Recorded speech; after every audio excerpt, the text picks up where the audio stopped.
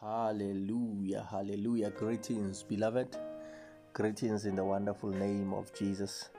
Welcome again to this new and fresh episode of Bread for Today. It is by grace that we have met, and it is by grace and the love of God that you are kept to be a partaker of this bread that is baked for today, baked for this season. So we bless God. Beloved, I want us to look at John 10 verse 27 this wonderful day, where Jesus says, "My sheep hear my voice. I know them and they follow me." Oh man, that's something right there. My sheep hear my voice. My sheep can hear my voice. You can close the Bible, but you cannot close the ears of my sheep from hearing my voice. You can arrest them, lock them up, but you cannot lock their ears from hearing my voice. When they go to sleep, they wake up, they run, they walk, they can hear my voice. When they read the word of God, they can hear my voice. Beloved, it's so important to hear the voice of God. Meaning my sheep sometimes take opposite direction from other sheep because they can hear my voice. That's the most important thing, to hear the voice of God. And if God says stop, you stop. Moses, in the journey from Egypt to the promised land, there were times where they had to stop because God was saying they must stop. There were times they had to move because God was saying move. And the voice of God was wrapped in the cloud, the sign that God had said, when you see this, move, you must move. That's the voice of God, beloved. That's the voice of God. When you see the pillar of fire, it's me directing you. So God was speaking in symbols and signs, and it was so that this must be a message, not a parable, unto his own sheep. So the disciples asked Jesus, "Why are you speaking in parables to them?" And he said, "It is for them it is parables, but for you it is not supposed to be parables." He says some messages are from the Father to the Son, and the Father must know the language of the Father. The Son must know the language of the Father, to a point that when an ordinary person, another person, finds the message must be meaningless to that one, but to the rightful person to whom the message is intended to, the person must understand the message from the Father, meaning the language, the signs, symbols. So my sheep, they hear my voice. I know them. Come on.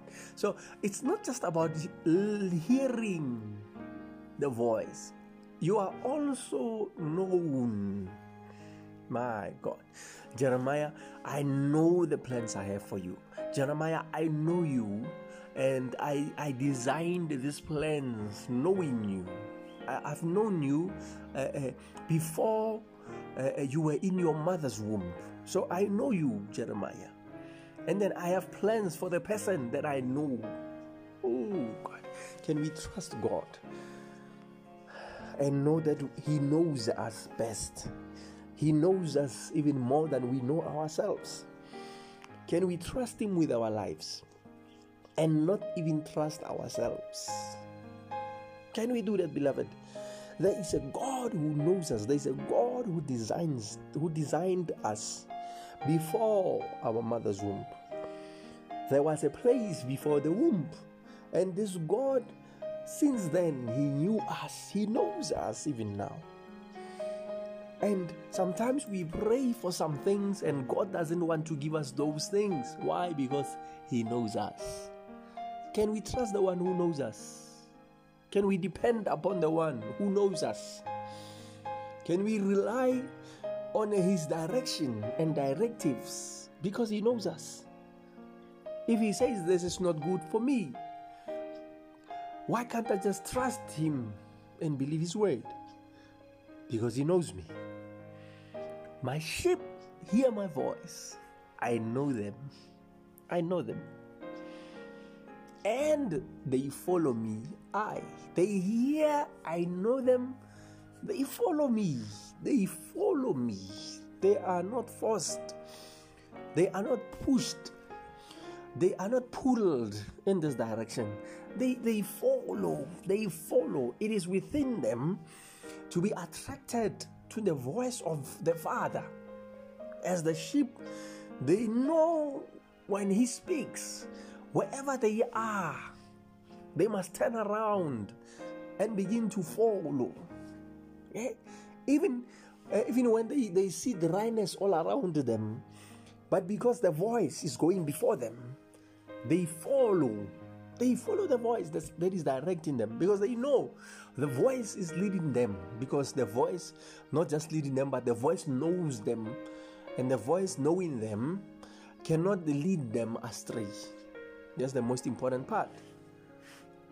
Because He knows us, we follow Him spontaneously so. We follow Him willingly so, because we know He's taking us somewhere. That's why David says, He leads me to greener pastures. He leads me. So I am led as David. He says, I have a shepherd, and I will not be afraid. Even though I walk through the valley of the shadow of death, even though I walk through the scariest places, even though I walk where I can smell death, but I know He is leading me somewhere. He is leading me to a better place. And I trust Him. He is my shepherd. So my sheep, they hear my voice. I know them. I know them. So there's no wolf that will come dressed like a sheep. Because I know my sheep. I know my flock. I know them. I've known them before the foundations of the earth. The Bible says, those that are His, He has written their names on the foundations of the earth. That's then that He knew us. And we follow Him. Can we follow Him in the tough times that we are in? Can we follow Him in the challenging times, stressful times that we find ourselves in? Can we follow Him wherever He leads us? Can we trust Him to know best? Can we depend upon Him? Because He is our Father. And be willing to do what He says we must do, because He knows us and He has only the best for us. Beloved, be blessed. That is the word for today. That is the bread for today. And that was John 10 verse 27. Beloved, till we meet next time, remain in the grace of the one that loves, of the one that knows you, of the one that has plans for you. Trust in that one that knows you more than you know yourself. Follow that one that knows you. Don't just follow any person, any direction. Confirm first if that person knows you.